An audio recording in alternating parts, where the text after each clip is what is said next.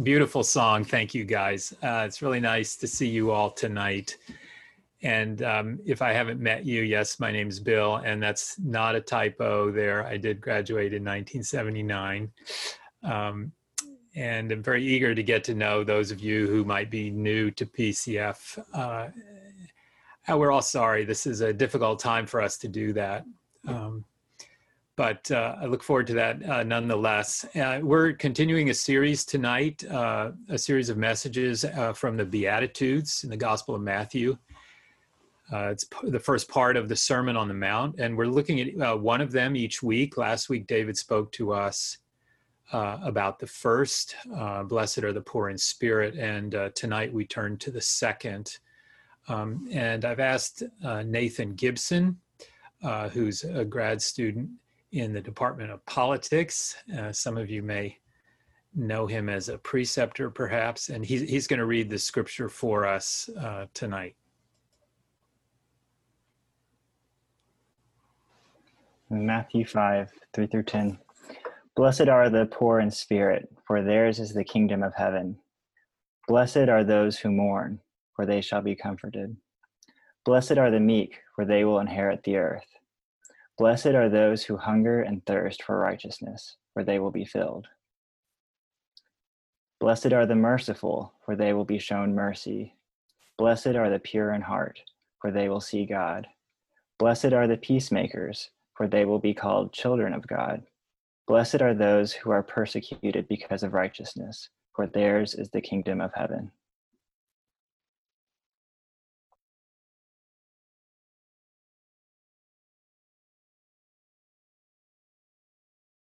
Bill, you're muted. Blessed are those, the text says, who mourn, for they shall be comforted. That's a strange word, right? It's probably not the best translation, but although some people do read it this way, if you substitute the word happy for blessed, you get something here like happy are the unhappy. That doesn't make sense to us. What kind of paradox is that? So it raises the question, what exactly is Jesus saying? What does he want us to hear when he says, blessed are those who mourn? What does he want us to take away from this? And I think that one way to translate this might be in place of blessed. If you think of this phrase, you are in a good place when you are mourning. Now, that might not make much more sense to you, but because we tend to think that sadness is bad, something to be avoided, and that we should be happy. And all of us, any of us, might go to great lengths, right, to make ourselves happy.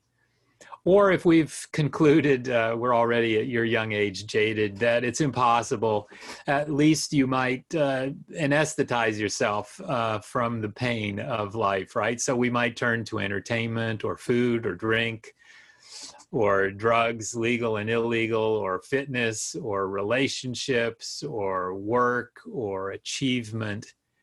And these are not all bad things. I'm not saying that, but too often we pursue these things because we want to be happy.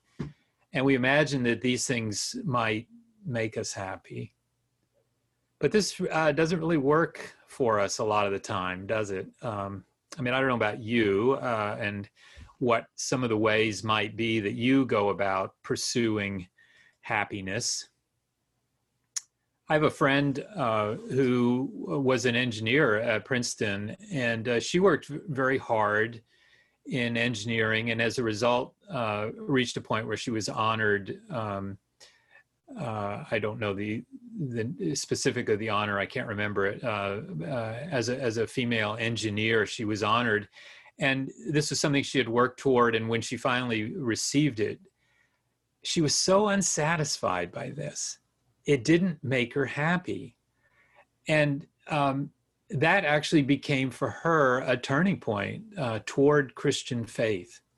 Many people turn to Christian faith because they come to a place like that of maybe disappointment or deep disillusionment or a sense of futility, where they realize that the pursuit of happiness may be some sort of a fool's game. And our culture, is always telling us how to be happy. But it seems that most people are miserable a lot of the time. And so maybe there is a better way. And here is Jesus tonight saying to us something so completely out of step with our culture. Blessed are those who mourn. Jesus says you are in a good place if you are mourning. Now, why would he say that? Well, I think the first thing that we might say is that he might say that because usually when you are mourning, when you are grieving, it is because you are facing the hard reality that there is something deeply wrong with the world, wrong with other people, wrong with you. Things, in other words, are not the way they're supposed to be. There's something wrong. And Jesus says that it's a good thing to be in a place where you are faced with that hard reality.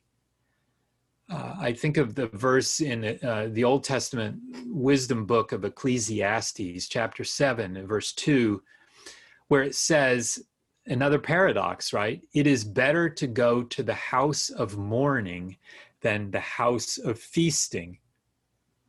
Better, in other words, to go to a funeral than to go to a party. What? Why? Well, the writer of Ecclesiastes says, because we learn something there at the funeral, we come face to face with something there, the hard realities that we're not likely to come face to face with at a party. And so the writer says this, here's one of those realities: death is the destiny of everyone, and the living, that's you and me, should take this to heart. Jesus seems to be saying that you're in a good place when you are grieving, because that likely means that you are seeing some aspect of the brokenness of the world very clearly. This is what God does when he looks at the world. He grieves over the world, and we see this repeatedly in Scripture. Just two examples.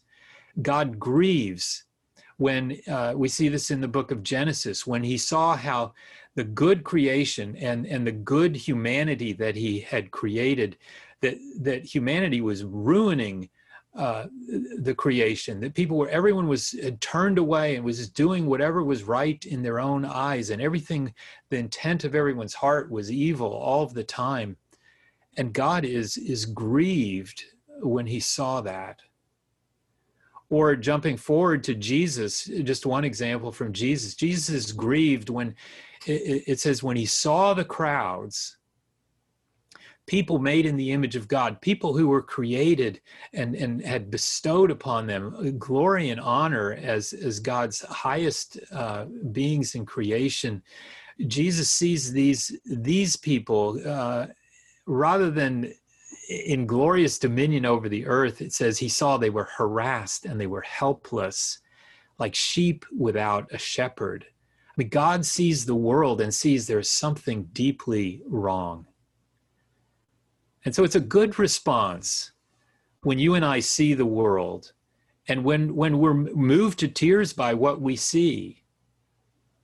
I mean, for me personally, when I think about the numbers in the millions of lives that have been lost because of abortion, that moves me with grief and to mourning. This isn't the way it's supposed to be. Or when I think about the history and the legacy and the ongoing reality of racism in this country, I am moved by that, to mourn and to grieve. This is not the way it's supposed to be. These things ought to grieve us. I love the Andrew Peterson song, do you feel the world is broken? We do. Is all creation groaning? Yes, it is. And so we're in a good place when we come to see that there is something wrong. But it's really easy for me, I don't know about you, but to think about the badness of the world as something out there, as something other people do or cause or contribute to. And I think Jesus would say to us, I think Jesus would say to me, well, you know, Bill, that's good. You're in a good place when you begin to see and grasp and grieve over, in some measure, the brokenness of the world. But that's not good enough. There's something else you need to see. You need to see yourself. Maybe you've heard the story of the London Times, that they sent out a query to famous authors asking this question, what's wrong with the world today? And G.K. Chesterton, the great English writer and philosopher and theologian, wrote back this very short reply. Dear sir, I am yours, G.K. Chesterton. What's wrong with the world? I am. Sufjan Stevens, some of you will recognize his name. He's an American folk singer. He has written, it's one of his earlier songs, a devastating song about the notorious serial killer, John Wayne Gacy Jr. And even as this song, it's a remarkable song, as it recounts the ugly horror of John Wayne Gacy Jr.'s actions, the song also conveys an element somehow of compassion for this man. But that's not the most remarkable thing about the song. The most remarkable thing about the song comes at the very end. At the end of a song that is recounting this man's wicked, unthinkable deeds, the singer then makes the stunning statement, and in my best behavior, I am really just like him. Look beneath the floorboards for the secrets I have hid. And it seems to me that both Chesterton and Stevens are recognizing that it's not just other people who are the problem with the world. It's me. I am the problem with the world. And Jesus is saying to each one of us that this is a place that we need to come to. We see this over and over again in Scripture. I mean, think of Isaiah, the prophet, when he was confronted with the glory of God and his own sinfulness. He cries out, "Woe is me, I am ruined." Or think about the Apostle Peter, when he was confronted with his own act of treachery, betrayal of Jesus. And when he sees what he has done, the text says that he went out and he wept bitterly. Or Paul, the Apostle Paul, when confronted and faced with the ongoing reality of sin in his heart, he cries out in Romans chapter 7, "Oh, wretched man that I am, who will set me free from this body of death?" Look, I'm not saying this is a happy place to be. This is not a happy place to be. When we come to this place, it is never pleasant, but it is necessary. It's a necessary place for us all to come. And that's why Jesus says to us, "Blessed are those who mourn." It's a good and necessary place, because until we arrive at this place and linger there, until we clearly see our own heart of darkness and are moved by it to sorrow and to contrition and to confession, until we get to that place, we are not ready to receive the promise of comfort that follows.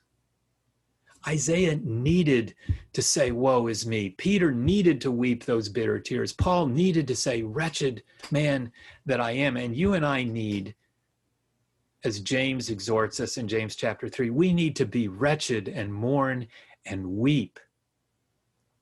Not because that's a good place to end up. That's not an end in itself, not at all. But to come to that place of seeing our own guilt, of seeing my own complicity, of seeing the part that I have played and even now play in the brokenness of things in this world. And then in that place of lament and grief, then Jesus says, God is there in that place to speak to us words of comfort and of forgiveness and of hope. Blessed are those who mourn, for they will be comforted.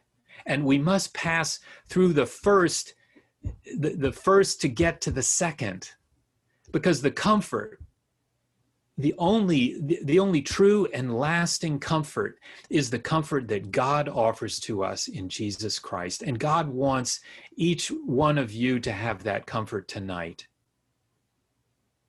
Isaiah describes the Messiah as the one who would bind up the brokenhearted and the one who would comfort those who mourn. We understand that Jesus is that Messiah. Isaiah further tells us that Jesus, the Messiah, was a man of sorrows and acquainted with grief. And in becoming a human being, in the incarnation, in taking on our flesh and blood, and then in suffering upon the cross, Jesus took upon himself your grief and your sorrow, my grief, my sorrow, that you and I might receive his comfort, the comfort of forgiveness, the comfort of God's grace and mercy and kindness and love. And so this promise, blessed are those who mourn, for they will be comforted. It's not going to make all the sadness of the world go away, but it can do at least, I think, 3 things for us tonight. Number one, as I've just said, it can point us to the assurance that however great, however many are the bad things that we have done, there is forgiveness of those things. There is comfort in Jesus Christ. Turn to him and find that comfort. And secondly, I think this promise can orient us in the right way to the brokenness of the world, so that we can become people who do feel the weight of injustice and the weight of human oppression and the weight of humans suffering and are moved by that and are grieved by that and are grieved by how people treat one another. But who also then are not people who grieve with no hope. We are also those who are then ready to move into the suffering of others and into the suffering of the world as those who have received comfort and are now moving into the world to bring comfort to others and to point others to the comfort that we found in Christ. And then thirdly, I think this promise, blessed are those who mourn, for they will be comforted. This gives us hope. It encourages us with hope that even though now, yes, we do see brokenness all around us, and we see the brokenness in us, but we also see Jesus, who has overcome the world and who is saying to us tonight, friends, behold, I am making all things new. And so we are of good cheer. And we look forward to that day when God will, as he promised, wipe away every tear from their eyes, and death shall be no more. Neither shall there be mourning, nor crying, nor pain anymore, for the former things have passed away. Jesus is telling us, friends, tonight, blessed are those who mourn, for they shall be comforted. It's a good place to come to. It's a hard place, but it's a good place to come to and through, if it's a place that brings us to the comfort that's in Jesus Christ. Amen. Amen. Thank you.